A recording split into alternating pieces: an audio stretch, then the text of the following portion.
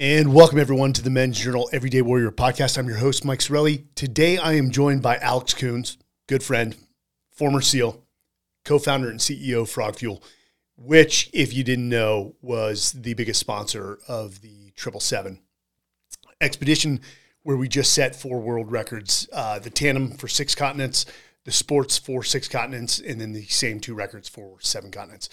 Alex, what's going on, man? Not much, man. Mike, I appreciate you having me on.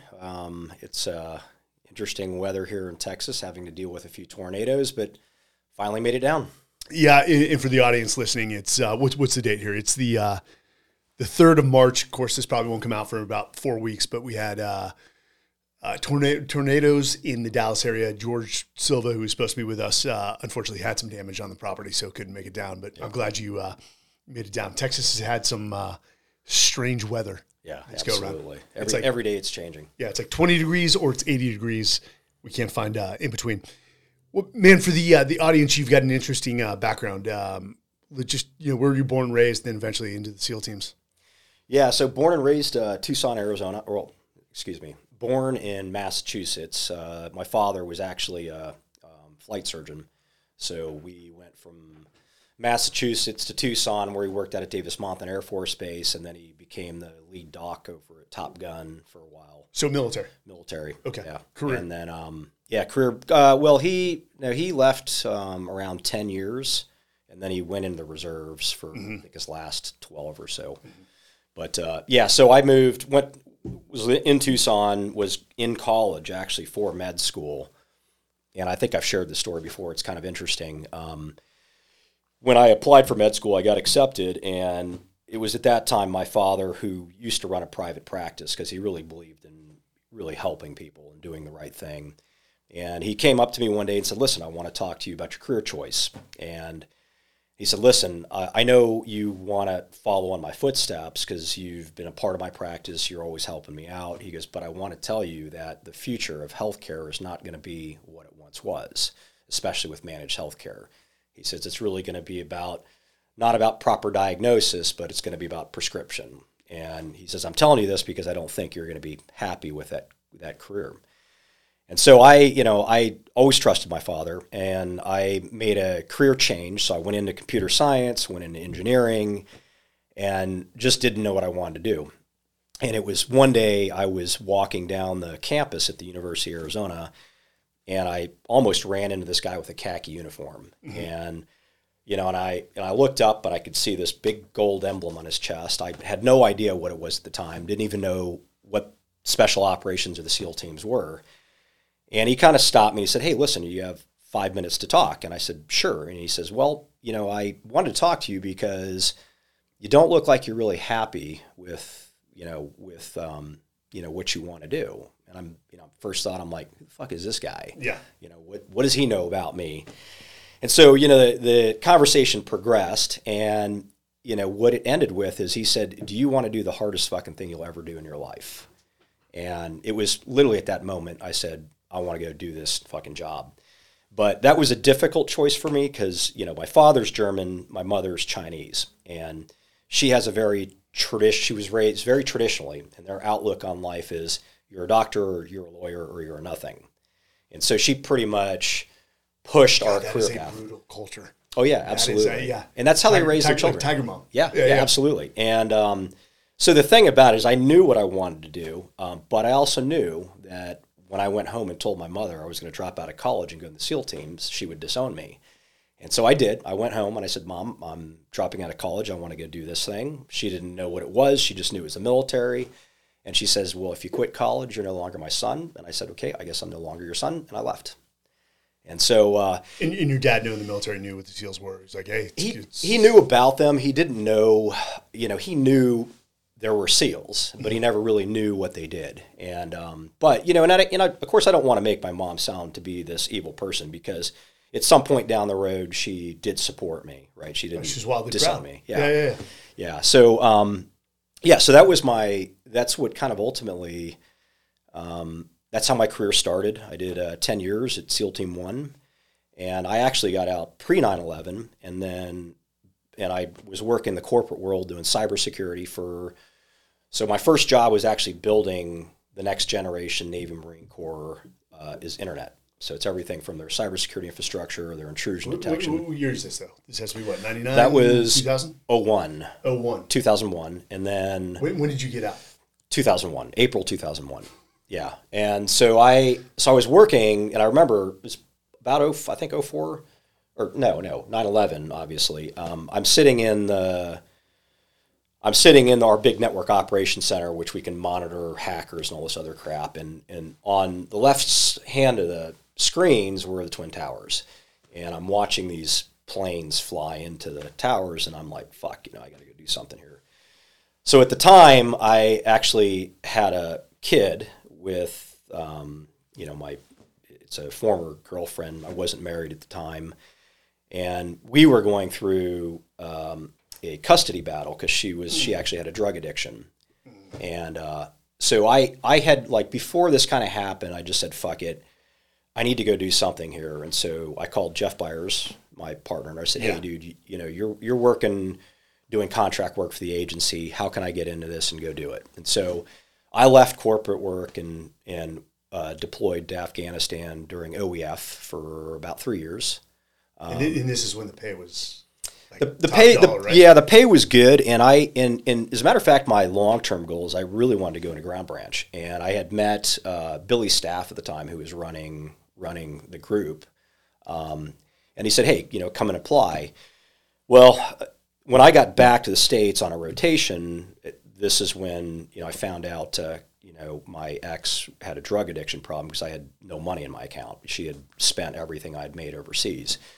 And so I wanted to cut that off at that point. But, it was a difficult decision I had to make because I had to take full custody of my son because of her addiction.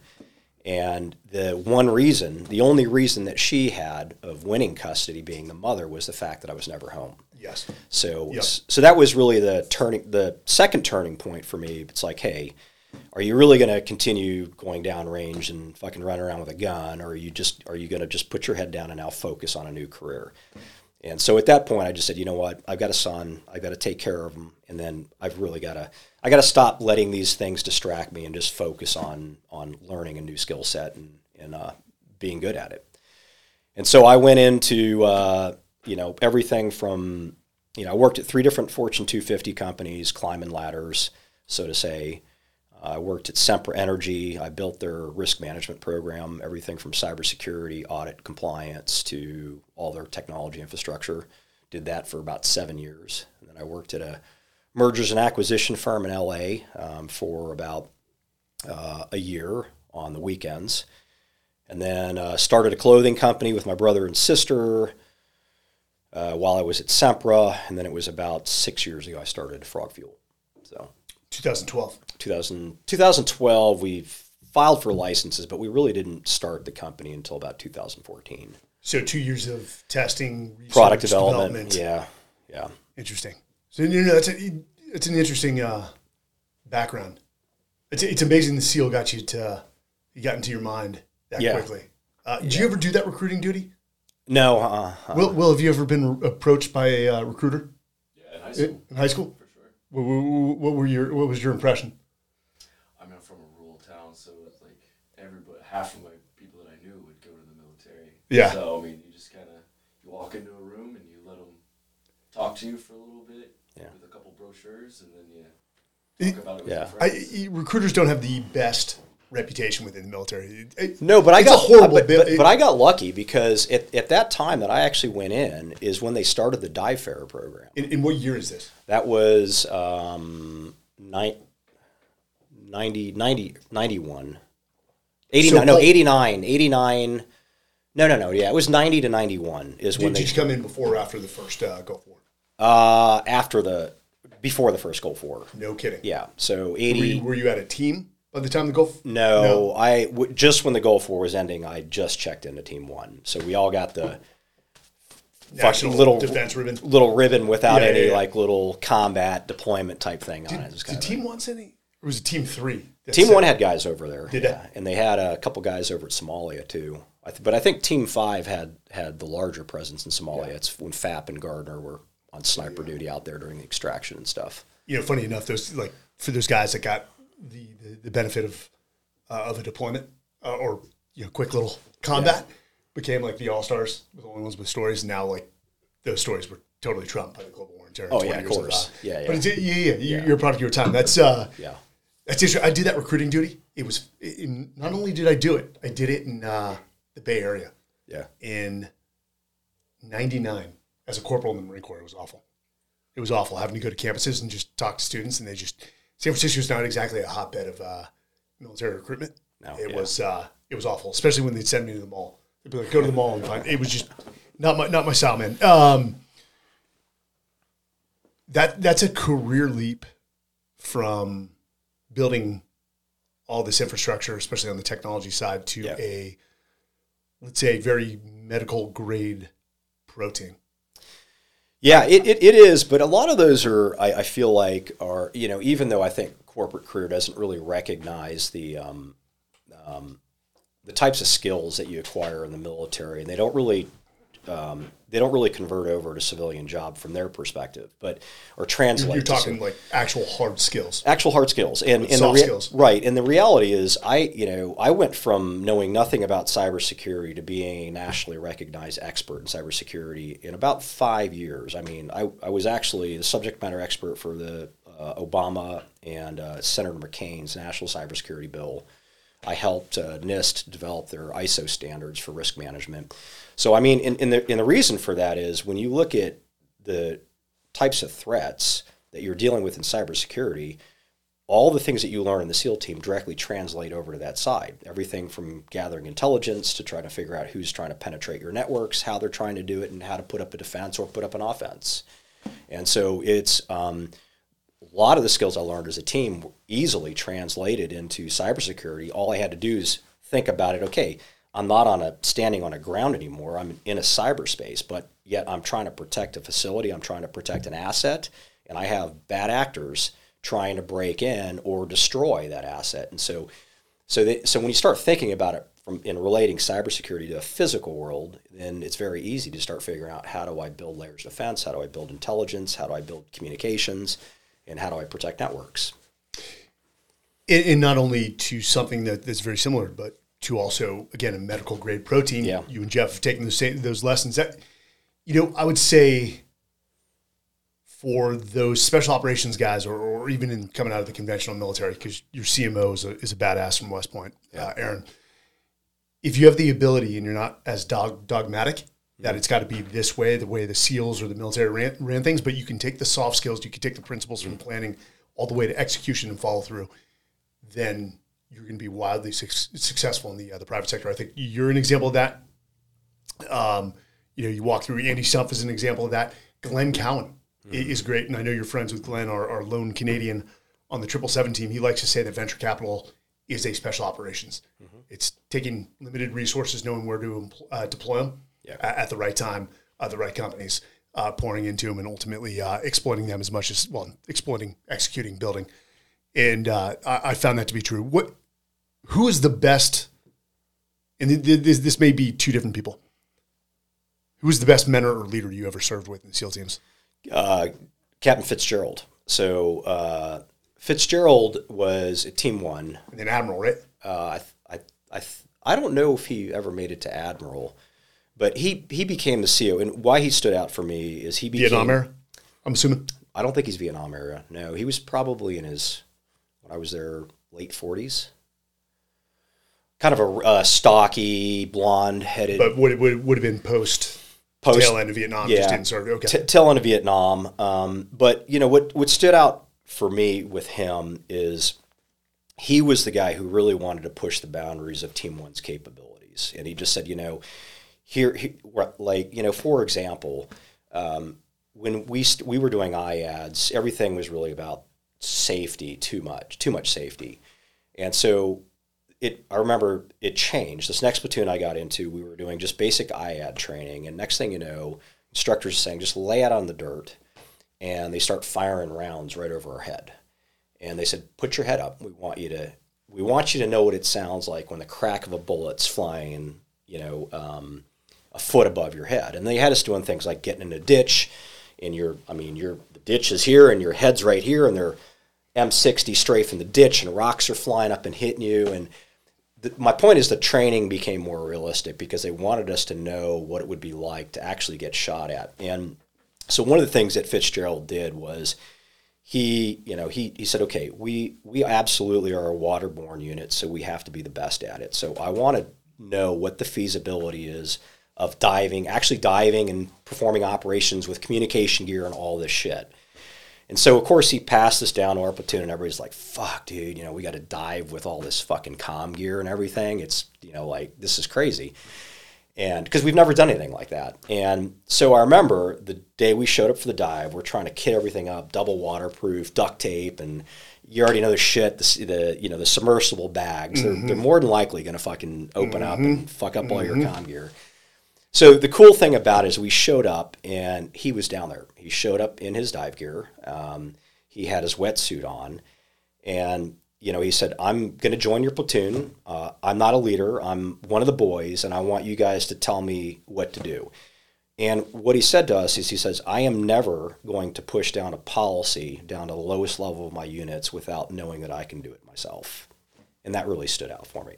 I mean, at that point, that's when I learned the difference between senior management and leadership.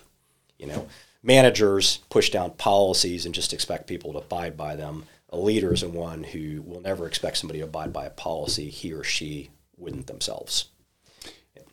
And he had a meaningful impact because I felt like he was really pushing the boundaries of our training and our capabilities, but at the same time, he was out there looking at the stuff and saying, okay, is this really practical, or am I just doing dumb shit and just dumb ideas? And he's the one guy I absolutely remember in my whole career. And him and the Hulk, which was, I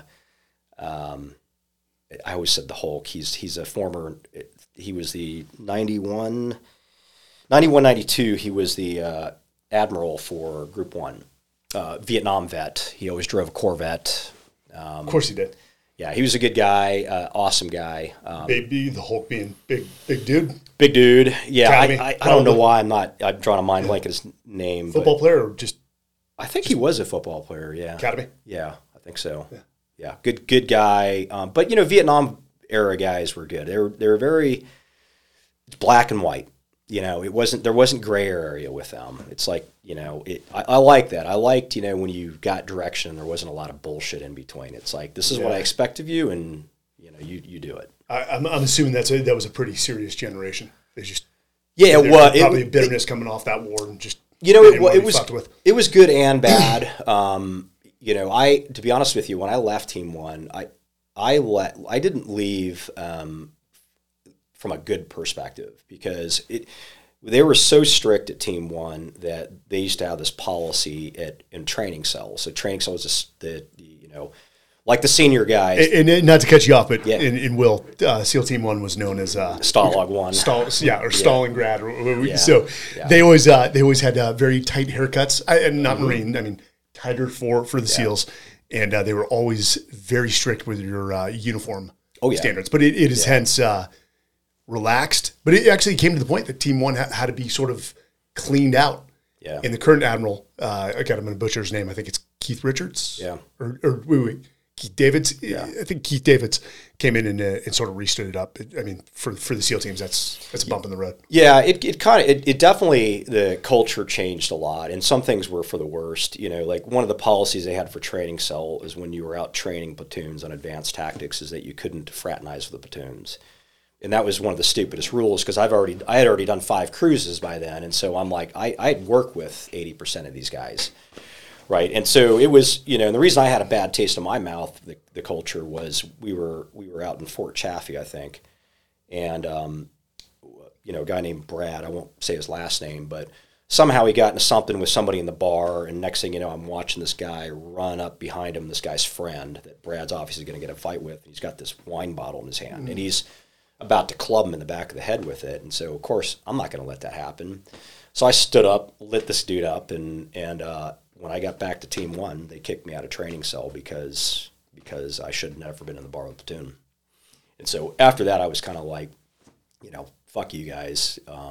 I liked a lot of the dudes there, but it's just I felt like the the leadership, some of the leadership team at the point had really peacetime. You know, it's kind of peacetime antics when you have nothing to do. You start with a lot of bullshit. Yeah, I could agree, but I didn't learn that until about 2013-ish. Yeah. Because I came in 98, which was right in the heart peacetime. Yeah.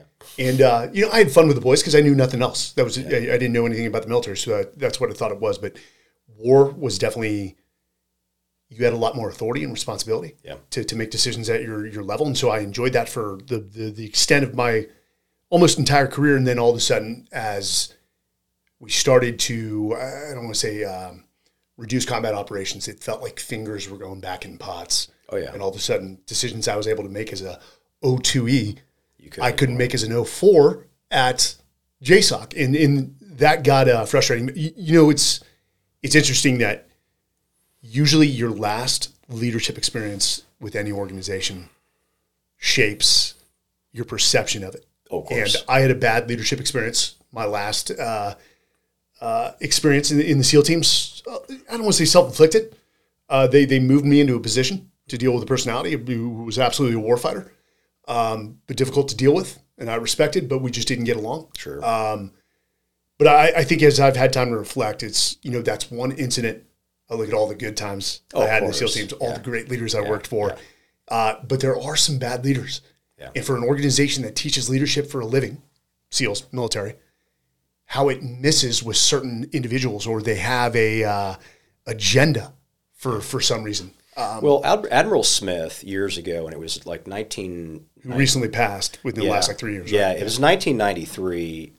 We had this big command, Group 1, Group 2 meeting, and it was we were specifically talking about why we didn't have our own SOCOM rating and why Admiral Smith was not pushing for that. And he made it very evident. He said, listen, there's a reason why I'm not doing this, because he goes, I feel like if we create our own SOCOM rating, we're going to have little groupie type things and limited billets, and what's going to happen is there's going to be good old boy fractions and networks, and you're not going to get promoted unless you're part of that. He goes, I don't want the teams to turn into into a political structure.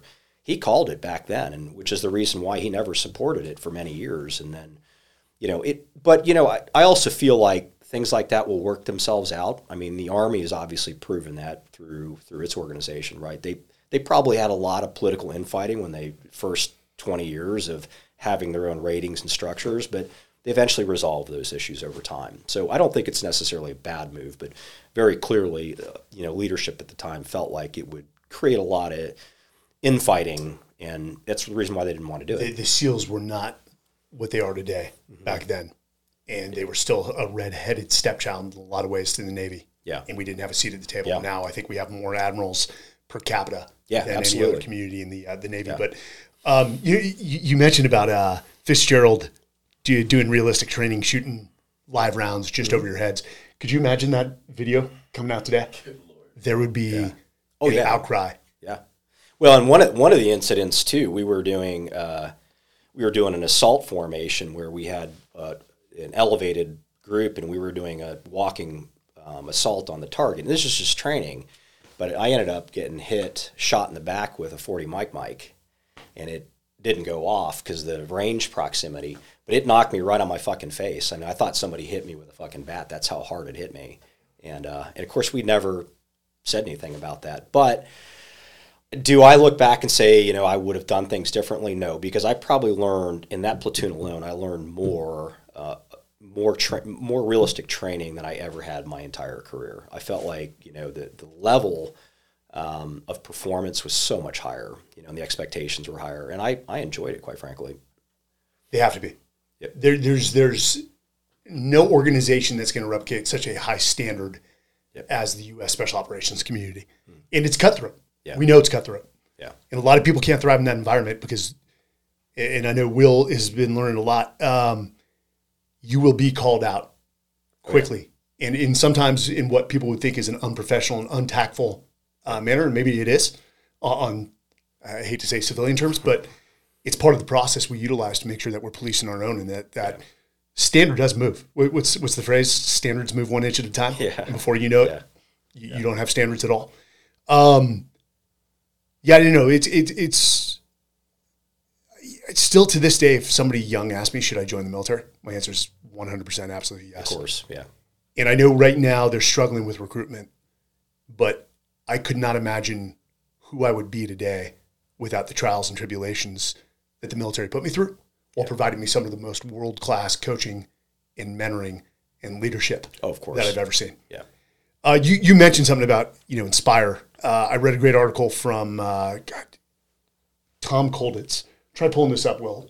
General Tom Kolditz, the military leadership. But he said, and I love this, the reason that the military per capita turns out, I want to be cautious here. I don't want to say better leaders, but more leaders is one. The military it's not, we're not tactically the greatest, but we produce the best leaders. You look at World War II, you could argue that the Germans were not only tactically superior to us, they were also combat hardened. Oh yeah. Because, but still, our guys through just exceptional leadership overcame those challenges. But he talked about how the dominant form of leadership within the military is transformational leadership, and he defined it as the ability to inspire confidence and trust, turning the compliant into the willing. Yeah. And as you think back to those great leaders, you're like, damn, dude, I would follow that motherfucker to the ends of the earth. Oh, yeah, absolutely. Yeah. Yeah. And there's some guys that you feel like you would, and there's other guys that you're like, I just wouldn't follow this guy anywhere. Yeah, but you do. Yeah, you do. You do, because of, I would argue that's more about the structure and hierarchy of the military. You don't have a choice, right? But I think that when you're more passionate and more inspired by people, then you tend to work harder. I feel like if you're following somebody because you feel like you have a choice and you believe them enough, then I feel like it's a different, the mentality's different, right? You work harder. You're more passionate about what you're trying to do, as opposed to just following somebody because you have no respect for them because you have to. Yeah, I guess from the civilian sector, you have a choice. You can always leave. In the military, once you've signed a contract for 6 years, you're in. But regardless, what I have seen is and there were plenty of bad leaders, platoon commanders, bad chiefs, where the boys, middle-level management, stepped up and dampened down their negative impact, or at least kept the guys focused on the mission. And sort of, again, assuaged whatever impact that person could have. But, I mean, it's no different than the military. I was just on Fox News. They said, hey, what about this woke culture, being forced upon the military? And my answer was, I wouldn't worry about it too much.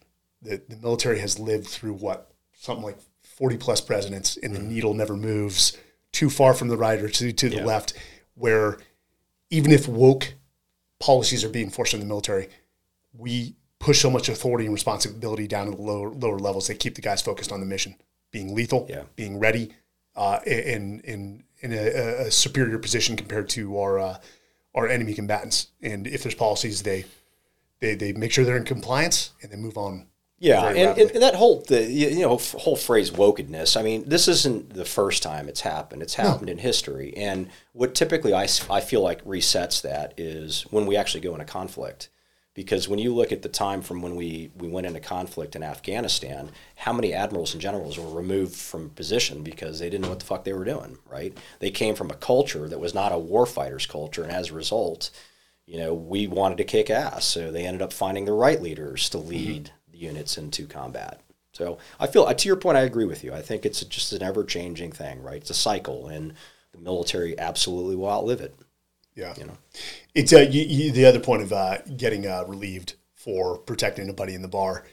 That's still to this day. I had a great, he's an admiral now, and I don't want to mention his name, but he was a great commander, great mentor of mine. He said, I don't know at one point the public's going to realize we're not in the process or profession of creating Boy Scouts. Yeah. We create the number one man through the door, and for the audience, what that means is when you enter a house, you can put a number on everyone who enters the door. The first guy through the threshold, the second, the third, the fourth. Usually we enter rooms in 2 to 4, depending on the size of the room or the configuration. But and that one man has a high probability of being shot at. Yeah. And I don't know what it is. When you put a SEAL platoon in a bar, there was always a drunk guy that thought it would be a good idea to mess with one. Yeah. It's the strangest, knowing who we are, it's the strangest phenomena.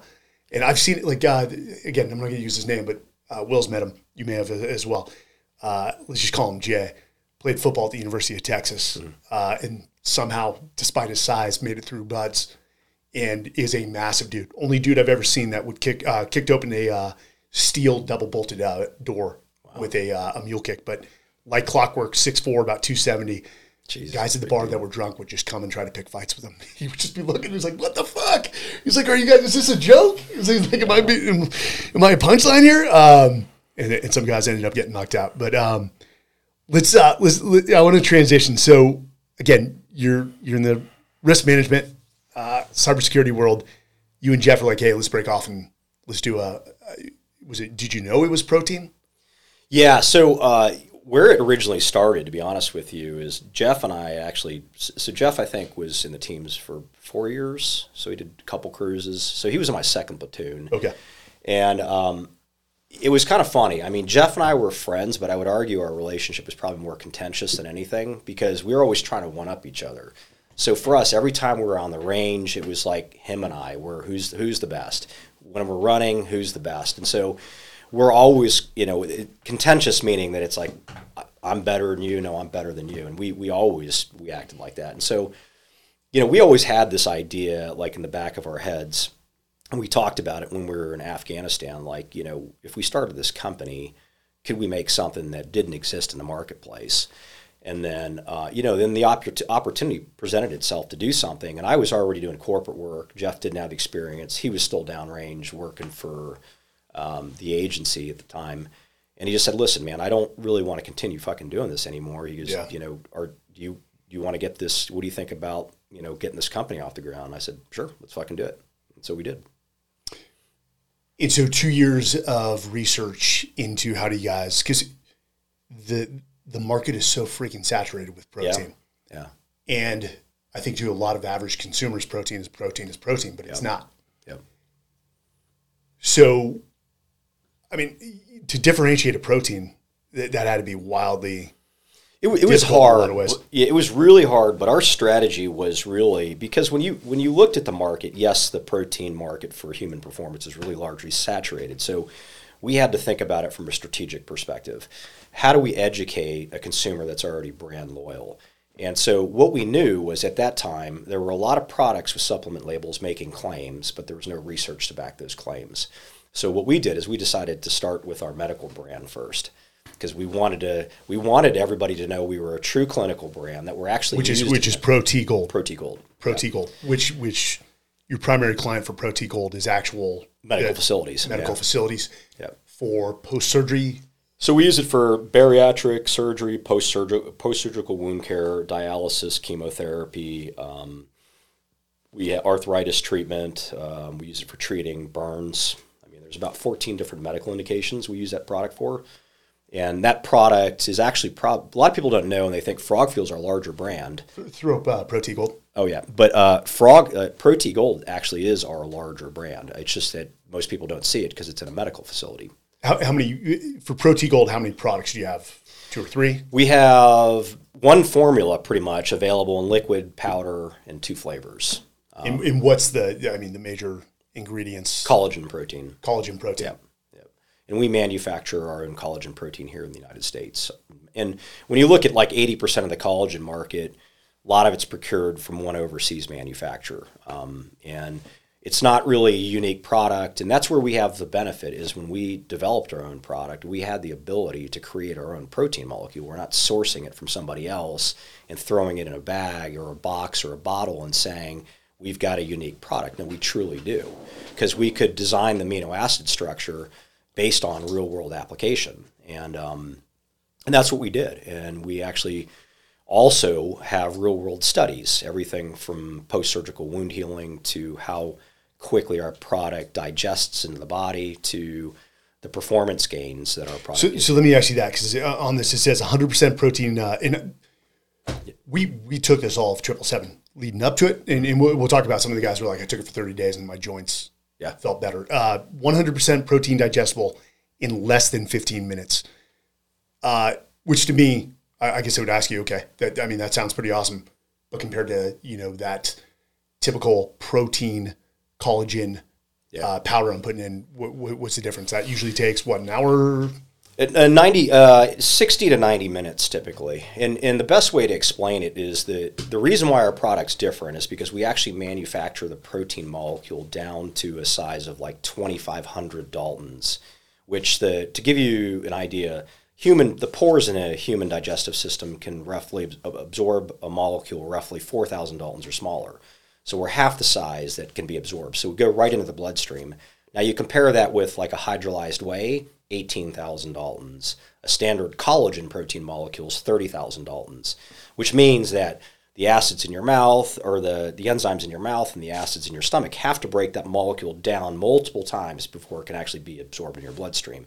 And most of the time with other proteins, that doesn't happen until it gets down to your intestines, where for us, the majority of absorption happens within the mouth and the stomach. Interesting. And so it's all in the process of getting the protein molecule as small as possible. And so, and there's a limit to that, because if you start going anything below 2,000 Daltons, now what happens is you're actually breaking apart the amino acids themselves. And so, I mean, that's something we do want to test down the road. But, the theory here that we have is that, well, if you break down the actual amino acid itself, then technically you're kind of eliminating the effectiveness of that amino acid. And that's a theory. We don't know if that's true because we haven't tested it yet, but that's one of the things we want to look at down the road. Interesting. You and Jeff definitely don't, I know you had an interest in the medical field. You guys don't come from a chemistry background. So you went out and found subject matter experts, brought them in, and so what we started with is looking at research papers that were already conducted, so major research by universities. And the first thing we actually noticed is that a lot of the research in the United States at that time, so around 2012, was really biased. It was biased on whey. There's actually a study that was conducted, and it's actually used as the basis for prescribing protein and they call it I think it's the DSS study. But it was really measuring protein absorption in children. But what they did is they used that test as a way to say that if you're a person trying to gain weight, you have to take your body weight in grams of protein per day. And it was done by the monopolies at that time who manufactured whey. It's old science, and it actually doesn't apply anymore, because we've actually done a lot of studies with our product to say, that demonstrates if you take any more than 15 grams per serving, it's providing no medicinal benefit for your body. So you're really just wasting protein. And I came from the era taking 200 grams of protein a day. Now I take 30 maximum a day, 30 grams maximum, and I'm still maintain the same size, same weight, everything else. And so you're for Frog Fuel, you do have one that has what's the max protein? 15 grams. 15 grams. Yeah. That's what I thought. Zero carbs. Yep. Zero carbs. Yep. These in particular, this one is the Ultra, and then you got the Ultra Energized. These are more for you want to take these during activity. Yep. Absolutely. Okay. Yeah. Protein, carbs, electrolytes, and then 2 amino acids to increase endurance output and capacity. So you've got triathletes and endurance athletes. Yeah. We power lifters. So we got. It's all over the map. Arm wrestlers, guys doing the slap, what do they call it? That's got to be one of the, yeah, it's crazy. Yeah, it makes no sense to me. I saw some, I've seen some women get knocked out. I've seen some dudes get knocked out. Yeah, and these are big dudes. These guys are like hulks, man. I think, we've got, Mr. Olympia is going on right now. Or not Mr. Olympia, the Arnold Classic is going on right now, right? March 2nd. And I know, what's the famous YouTuber guy? Jake Paul. I saw that he and Arnold were promoting one of those contests at the Arnold Classic. Yeah, Arnold's all over the place. Yeah, there's some big dudes that show up there, man. First time I ever met a bodybuilder was in Thailand when we actually deployed through there, and I came to learn. I knew nothing about steroids and all that other stuff, and then what I eventually learned is a lot of these guys go open these gyms in Thailand because then they can juice up. Have access to a juice up and work on a gym. But these guys at the level which they're pumping the stuff in their body, it's crazy. We met one guy at that time and he was Mr. Olympian doing 12, 15 shots a day. And it enlarged, he was telling us a story too. He said it enlarged his heart so much that he couldn't effectively pump blood to his body. So when he worked out, he could only work out for 2 or 5 minutes at a time, and then he would have to take an hour break, and then so his whole day was, instead of somebody like us working out for an hour and you're done, he would do these little 5-minute sessions and he'd have to take a break because he couldn't breathe. And then he would go back and drink a smoothie and then go pump iron again. But I mean, he was massive. I mean, this guy was huge. But I don't know.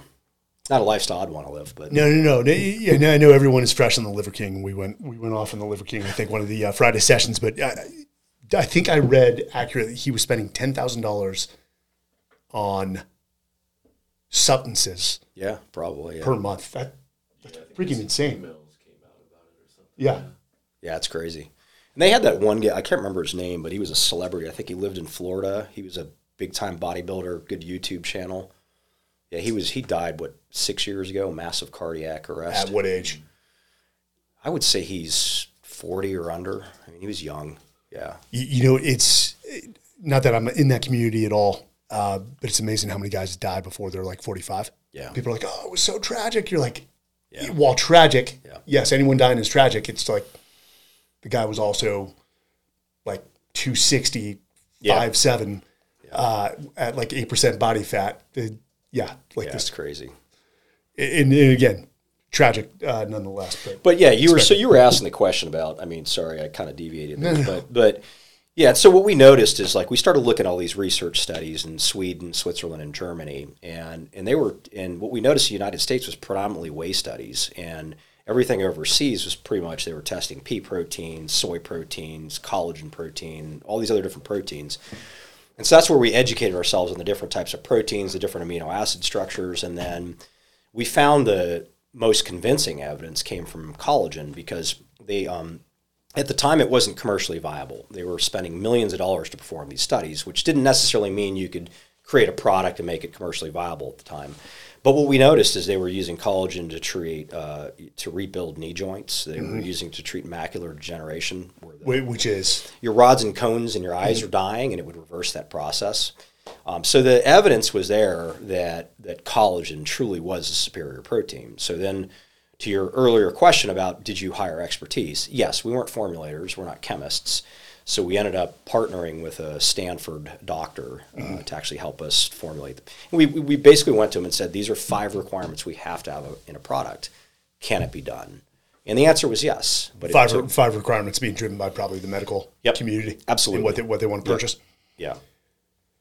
I'll tell you this. I did this for quite a while, but I would take this in the morning, the Ultra Energized, which surprisingly has a little more caffeine than I expected. Yeah. And then afterwards, I would take the standard Frog Fuel with just the 15 grams of protein. Yeah. Yeah, it's my staple every day. I love that product. One of the most interesting observations from a couple guys is they took it consistently for 30 days. And they said their joints, I know Fred Williams, Fred's got to be around 55, skydiving community, so he's probably had his share of joint issues, but he said his joints felt great. Guys said the other, very similar input, that their joints felt really, really good. Yeah, for me, getting out of the teams, one of my major injuries is we were doing a sub-ops, and I got, and this was actually, you could technically say it wasn't wartime, but we were actually doing a real-world extraction for another platoon that had some issue where a guy got stranded, stuck on an island, and so we were already in a submarine, so they actually asked us to do a dry deck recovery. And so we ended up having to get this guy, and it was amazing. The water was crystal fucking clear. It was flat, and we were just, and it's beautiful when you're just cruising across. Everything was perfect and flawless. We go to the beach, we get this guy on the boat, and he's all jacked up, and we get back to the sub. We've got all 4 boats. We did the periscope wet deck thing. The boats came lined up perfectly, and we're untying stuff. All of a sudden, out of nowhere, this rogue wave about 50 feet comes out of nowhere. And so I'm 2 guys, 4 guys got washed off the sub. One was Tony and myself and Lena. Yeah, and I actually had, so at the time I had a 35-pound motor on my shoulder, and we had to carry that up the mast to drop it in. And the way you maneuver it, you're tied into a line, but you got a carabiner, and that line's tied into the boat. So every few feet, you got to unclip that carabiner, clip it back in, and slide this thing along. Well, just as I unclip this thing, I hear wave, and all of a sudden I just feel like something hits me right in the face, and I'm in the water. And all the while this is happening, the motor peeled, like took my arm, and I felt my arm just go pop, real loud fucking pop. And in that process, the motor itself actually hooked onto my UDT shorts. The carabiner did. And so I can't see anything. It's black, and my ears just going pop, pop, pop, pop. And I'm like, I'm fucking dead. I'm going to drown here. And so I'm sitting here just fucking with this thing, trying to get it off. I got my Spyderco out, and I'm just sawing whatever I can to get this fucking motor off of me. And at that point, I thought I was dead. I'm just fucking done. And right when I had that thought, I just feel this release of tension. Something popped, and the motor came off. I don't know if it ripped my pants or what. And so I'm just fucking kicking and kicking and kicking. I remember the first thing, because I couldn't tell what was up or down, and I'm like, I can't see anything. The training came in effect, blow a bubble. So that's exactly what I did, and I'm watching where it goes. And I just start kicking my ass off, and I didn't think I was going to make it, because I was probably, I don't know how deep I was, but I was deep, and I ended up just pulling my life vest. It wasn't really inflating at that point. I start kicking, and then I just start seeing like this light shrinking, and then I blacked out at some point. But at that point, I think my vest had enough air to float me to the surface, because next thing you know, I could, all of a sudden I'm coming to, and I can feel this coldness on my face, and I made it to the surface. But I'm like, I come up, and I'm looking at the sub that's like way fucking down there, and we ended up losing, I think, 3 boats, a bunch of weapons, comm gear, all washed off the boat, which was kind of fucking crazy, because it was literally the most perfect day you could ever imagine. It was just one wave came out of fucking nowhere. And that is the ocean for you. She will always win. Some crazy days at sea. Yeah, and that's like, for me, like, I literally have no muscle. And so, of course, in the teams, you don't tell. I was just deployed, and I'm like, I'm not fucking telling anybody, but it's the muscle that connects my shoulder to my actual pectoral muscle. And so what it did is it balled up in my pec, and I just didn't fucking tell anybody. And so that did me kind of in now, because I can't get it repaired, right? The muscle just, it retracted, and it just dissolved and went away. But I have no muscle in the front of the shoulder, so I can't lift a lot of weight vertically, but I had a lot of joint pain because of that. A lot of impingement. My fingers would go numb, I would assume sleeping. So. Yeah.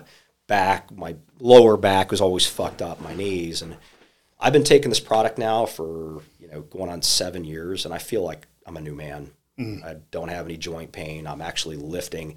I can't lift a ton of weight, but you got to remember, I went from not being able to lift a 5-pound dumbbell with my right shoulder. Now I can push press 165 pounds. Yeah. So I don't know what changed, but something changed, right? Yeah.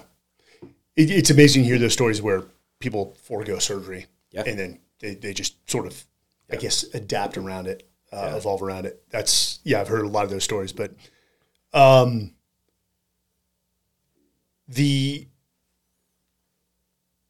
777, man, let's talk about that a little bit, because you were almost immediately in.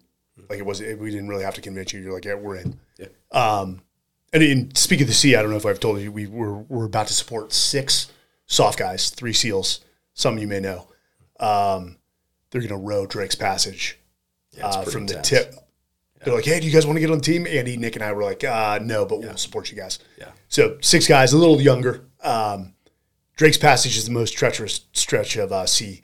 Over 20,000 sailors have been lost, and over 800 ships have been sunk, and these guys are going to do it in a 3. Yeah.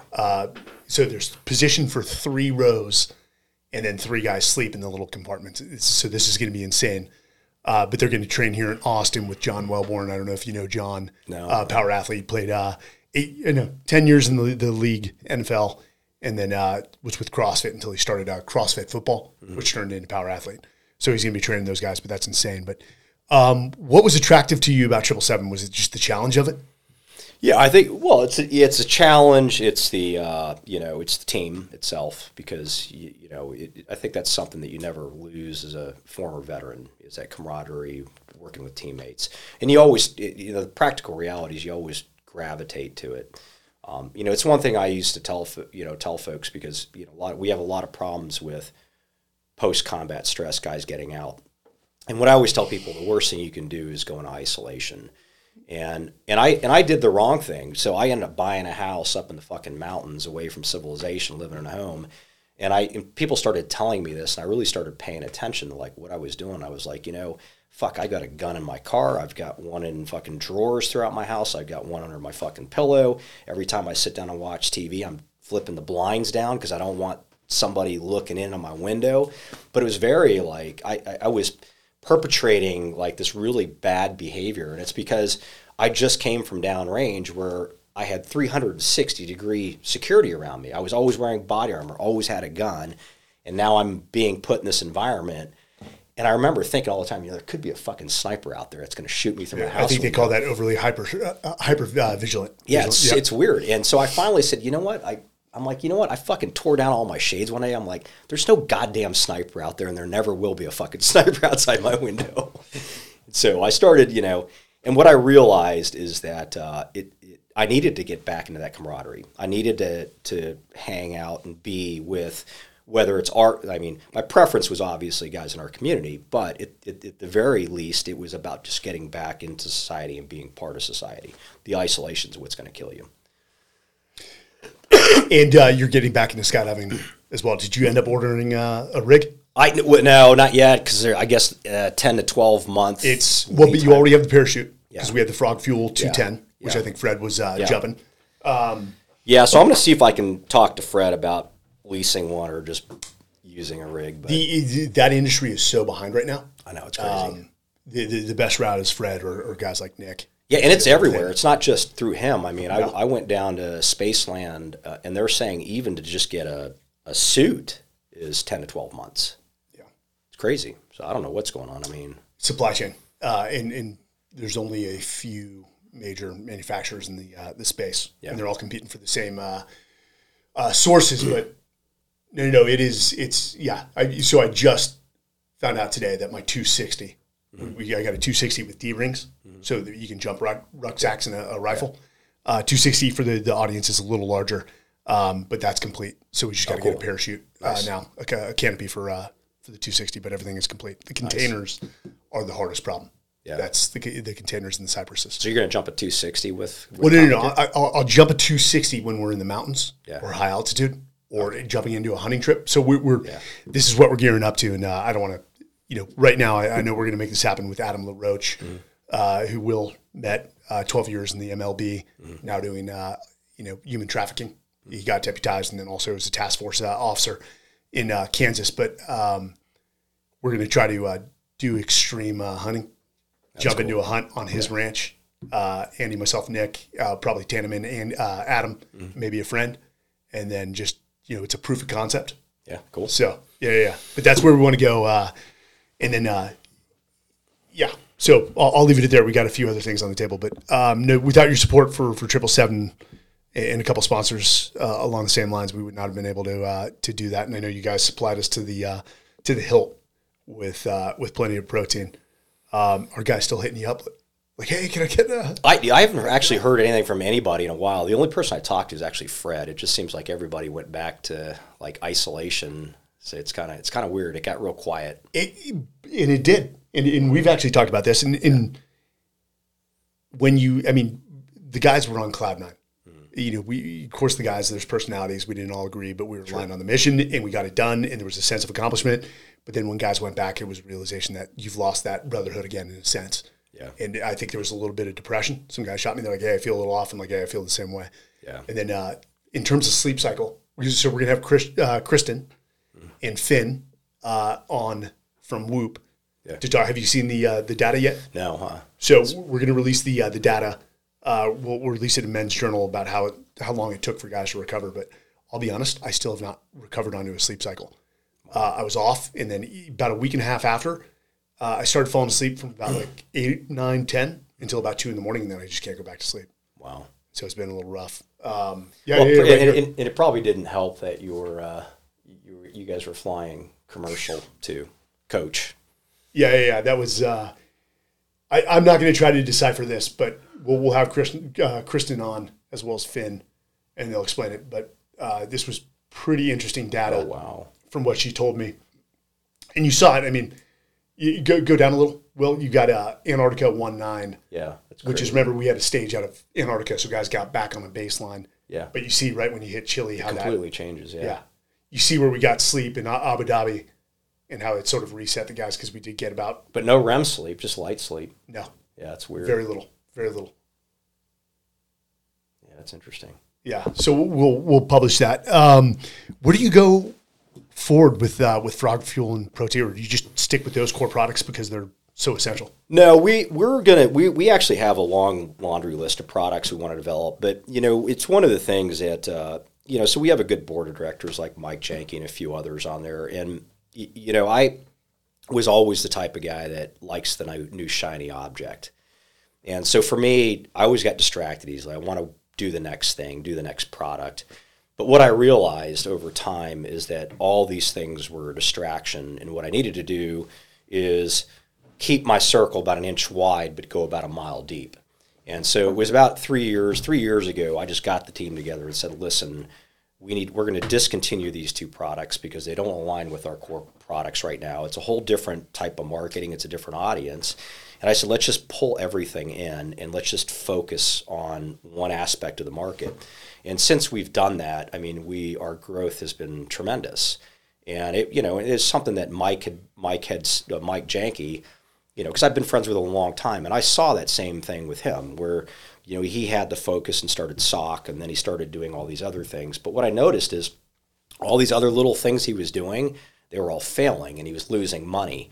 And so what he ended up doing is he's just like, you know what, I'm just going to run this one company until I make my hundreds of millions of dollars, and then I'll do something else. And he did, and he's been crushing it. So it really told me it's the same thing. One could argue you're just running one company. I am, but for every product you create, it's a different audience that you're trying to sell it to. Now you're pulling resources from marketing, you're pulling resources from your sales team.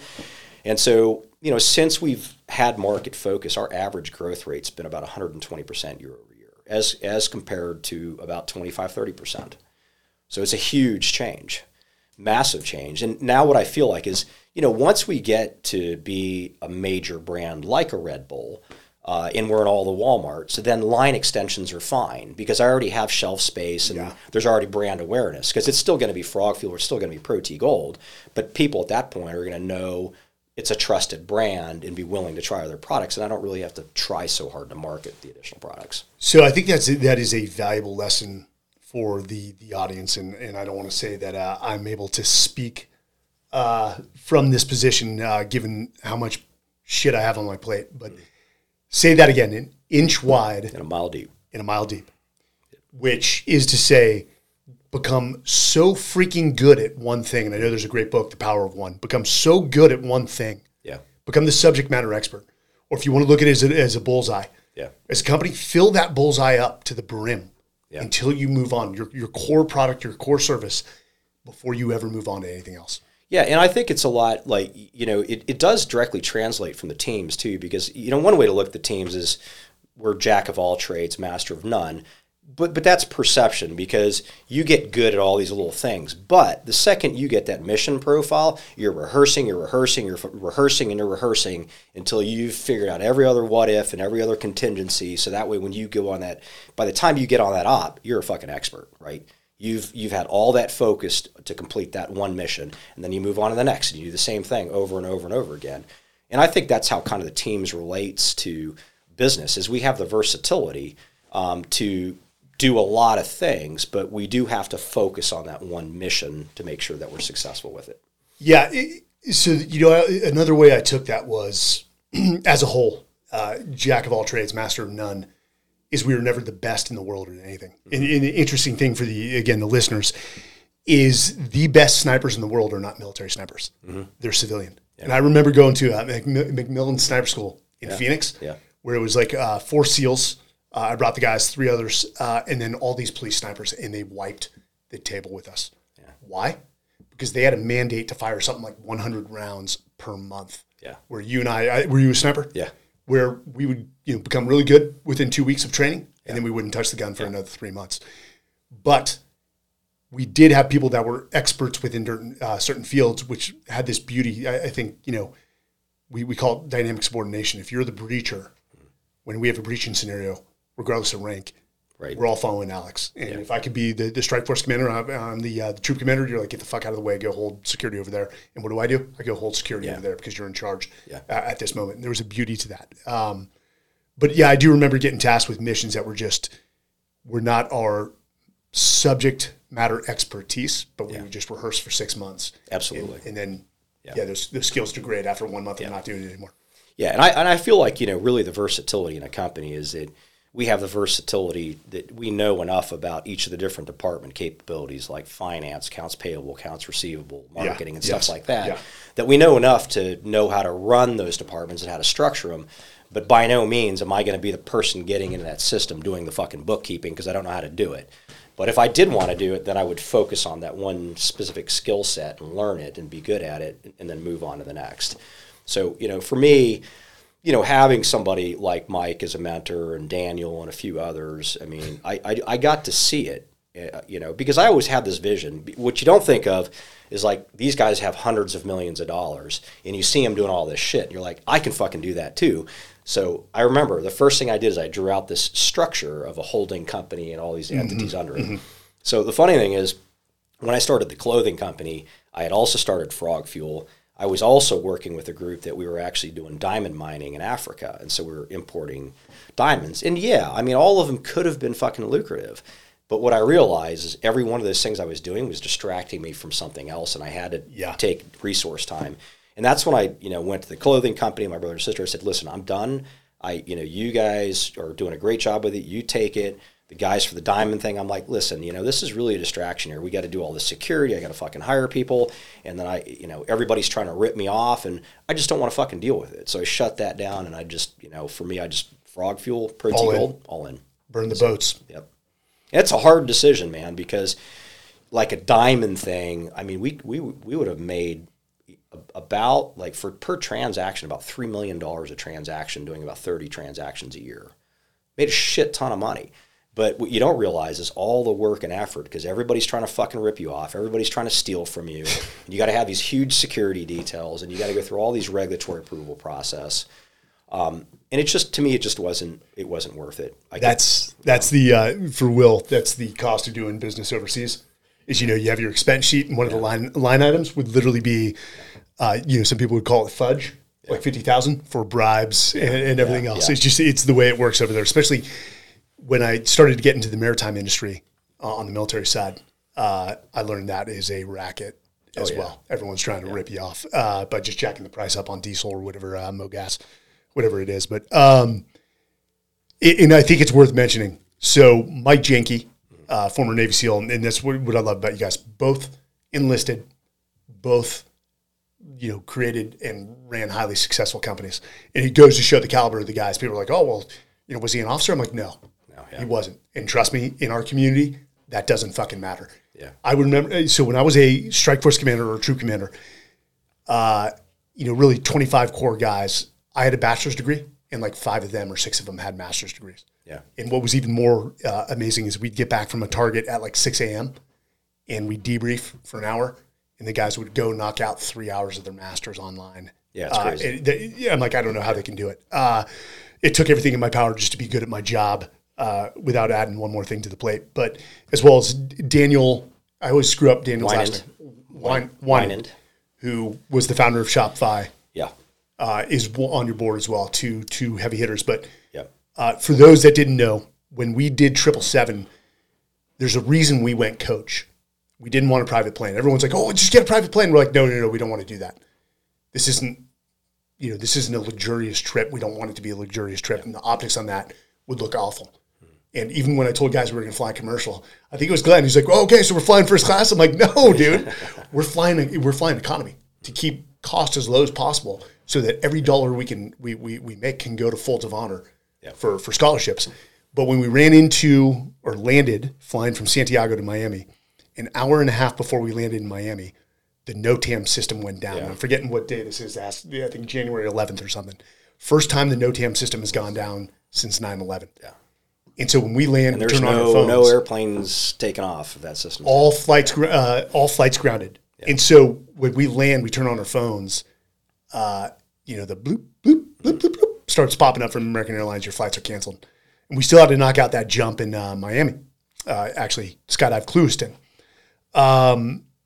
And we came together, and this is what I love about the group too. It was like, okay, this is a problem set. No one's losing their cool about it. What do we do?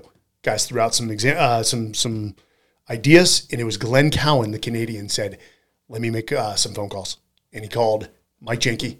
He called Daniel and said, hey, we need some help. Yeah. And so we flew private for one leg to stay on mission. And two good Americans, Mike Jenke and Daniel Wheaton, made that happen with a G5. And so we owe them big time. And we'll make sure we make it up to them. But Alex, I can't thank you enough for going on. What I would say, because you're not a sponsor of this podcast, and you were a sponsor of 777, is for the audience, here's my challenge. I took 2 a day. I don't know what your recommendation is, but I took 2 of the 15-gram ones, plus one of these. So actually that's close to 40 grams of protein through Frog Fuel. Do it for 30 days, and I guarantee you'll see a difference in your joints. And that's just my unofficial challenge to you guys. If I'm wrong, send Alex and I a note and say you're full of shit. I'm fine with that.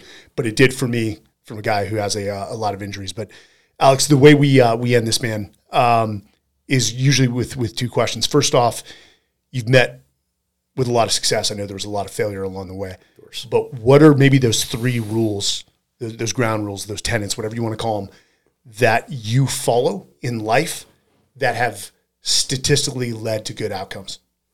Yeah, so one of my core beliefs is be a leader. And what I mean by that specifically is what you expect of others, you have to be willing to do yourself. So don't expect others to do something you yourself can't do. And I think that applies from everything from company to your children. I mean, I always laugh when, I used to go to this climbing wall and I see these parents yelling at their kid to go climb this climbing wall, and they're getting mad at their children.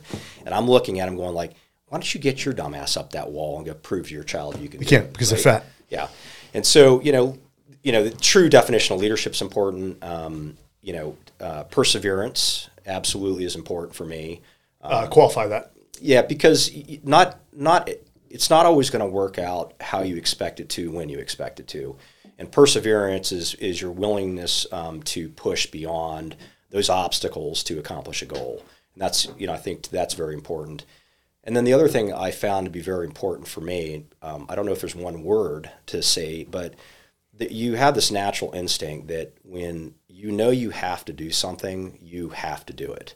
And this happens this used to happen all the time to me, where I'm like, I got to get that thing fucking done, and then I don't do it, and I'm like, oh, I got this whole other list of things to do, but then I realized that was the one thing I needed to get done, and I had to get done. And so now it's I regardless of what I have on my plate, I trust my intuition. If something's telling me I got to get that done, I don't waste time. I fucking drop everything else I'm doing and I get that one thing done. I heard a quote from Elon Musk, which I liked, and I think it was about entrepreneurship. And this is what I think he was trying to convey is entrepreneurship is like staring down the abyss while chewing glass. And what he qualified it or quantified it as is a entrepreneur gets the things done that need to get done, not the things that they traditionally like to do. 100%. I talk about this in the book, The Everyday Warrior, is we call this, and it sounds like what you're describing is self-accountability and self-discipline. Yeah. We call it get shit done, get the things done that you need to get done that you've been tasked with, make things happen. Yeah. Don't wait or be passive for things to come to you. Go, as we say, run to the sound of guns, identify problems, or seize initiatives on behalf of yourself, your organization, and then do it all again tomorrow. Yep. And it never stops. And for a CEO, and I always hear it, a CEO says, if we can just get to, 5 million EBITDA, we can coast. I'm like, yeah. Let me know how coasting does for you in the organization once you get there. I have no doubt you can get there. And when you let off pedal, that's what at the end of the day, man, when's all said and done, let's say 30 years from now, 40 years from now, what do you want your legacy to be? And what are you doing to secure that? That's a great question, because I had actually thought a lot about that throughout the years, and I'll put it into context. So, once I made it into teams, I realized that I could have anything I wanted in life as long as I focused on it. But what I set at that time is because I didn't really have a lot of nice stuff. So I remember saying, one day I'm going to buy a GT, sports car. It's like $100,000 car. And then I remember 4 years went by and I fucking bought it. And then next time I knew, hey, at some point I want to buy that $100,000 Ducati motorcycle. And I fucking ended up buying it. But what I realized is that I wasn't really creating a lasting legacy. I was just buying, putting value on monetary things, and I was getting them. And I said, what's weird about it is I'll just keep continuing down this path and getting things I want, and none of these things are going to add any value in my life. And so what I realized for me, what my legacy was not about me. It's about helping others be successful. So how I want to be remembered is when I'm in a fucking casket or whatever, or burned, or depending on how I die, I guess, or end up on the side of a fucking mountain. That's not a bad way to go. Absolutely, yeah. I mean, I always told people, if I've got terminal cancer, I'm not going to fucking sit in a bed and die. I'm going to go climb up Mount Everest with a bottle of water and take off my fucking clothes and pour the water on myself and freeze myself up there and just stay there. But, legacy to me is that, is if I'm dead and people are in a room, I would love for it to be that the people in the room are like, this motherfucker helped me accomplish my goals. And that to me is a legacy. And I know you focus, you can't help everyone. You focused predominantly on helping a lot of team guys. Yeah. And I know that's been your focus, and you helped us. But to me, it's pay it forward, right? Because you help that one guy, he helps another. That person's always going to remember you for being the one that helped them. And it's like, all these times people have told me, business friends, like, why aren't you charging for fucking consulting? You're helping this person with their company. I'm like, why? Yeah. I mean, why? I said, but because ultimately, if he's successful, I'm successful. That's what you don't realize. I don't need anything. It'll pay you tenfold. Yeah, it'll pay you tenfold. And so I always do that. I mean, occasionally, yeah, you're right. I got to keep my circle small because I still have to focus on what I'm doing. Inch wide, mile deep. Inch wide, mile deep. But yeah, am I in the technically I advise like 3 or 4 companies? Yeah, I'm advising 3 or 4 right now that are startups, a consumer goods company, 2 tech companies. And just trying to help them, do well with their business, how to scale, how to raise money, how to structure your company. I'm not asking for any money to do that, but at the end of the day, these guys turn out to be billionaires, and I'm happy with it. Yeah. I'm good with it. You mentioned something, dying on the side of the mountain. There was a TF-160th pilot who just passed away climbing, I'm forgetting what mountain in South America. Oh, shit. But I want to say late 60s. Mm-hmm. And saw an email chain because he was an ambassador for the Special Operations Warrior Foundation, which is a good foundation. Provides scholarships to the kids of the fallen. And people are like, hey, my condolences. This is tragic. And again, it is tragic. And my response to the group was, I'm like, hey, don't get me wrong, but this is fucking awesome. Yeah. I said, he is blessed to go out in that manner. I can only wish hopefully I live a little beyond, but I go out on the side of a mountain on some expedition surrounded by my brothers and my family. There's no greater way. He was still pushing. He was trying to conquer the mountain. The mountain just conquered him on this one. Yeah. But that's a good way. I mean, the good outlook on life is live life to its fullest, because if people talk about dying and not being afraid of dying, and it's my firm belief, adamant belief, that if you're not living life to the fullest, then you're going to be afraid of dying, because there's going to be a lot of guilt and animosity at the things you could have done and you didn't do. So the point is, do what you want to do, and at the end of the day, when I fucking die, I don't want people feeling sorry for me. I want them to know that I live life to its maximum capacity, and that means helping everybody I can, but also being the best person I can, period. Yes, absolutely.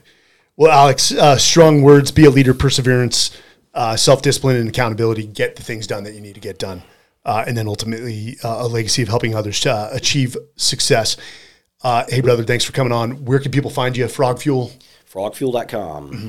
Or LinkedIn usually is where you probably LinkedIn, hang out. Yeah, LinkedIn. I'm always up there on my own social media too. God of Archangels is my call sign. God of Archangels. That's a good one. Well, guys, remember, we're trying to remind our audience, pick up a copy of The Everyday Warrior, which is the basis of this very show in the Men's Journal Everyday Warrior Initiative, a no-hack, practical approach to life. Again, this is not my autobiography. This is a collection of lessons I learned from watching some of the most amazing men and women who I consider warriors that I served alongside, and what I learned from them, not only from foundational building blocks, positive habits, as well as mindsets, Again, and 50% of the proceeds are split between Special Operations Warrior Foundation and Folds of Honor, because I'm basically taking the lessons of the fallen, putting it into a book. So that's my way of paying it forward. You can find that on Amazon. The audiobook comes out on March 21st and has about 30 minutes of exclusive content where I go off script and give you a little more context that the book doesn't give. So please check it out and support these two communities with your purchase of the book. All right. This is Mike Sorelli, host of the Men's Journal Everyday Warrior podcast. Until next time, be good.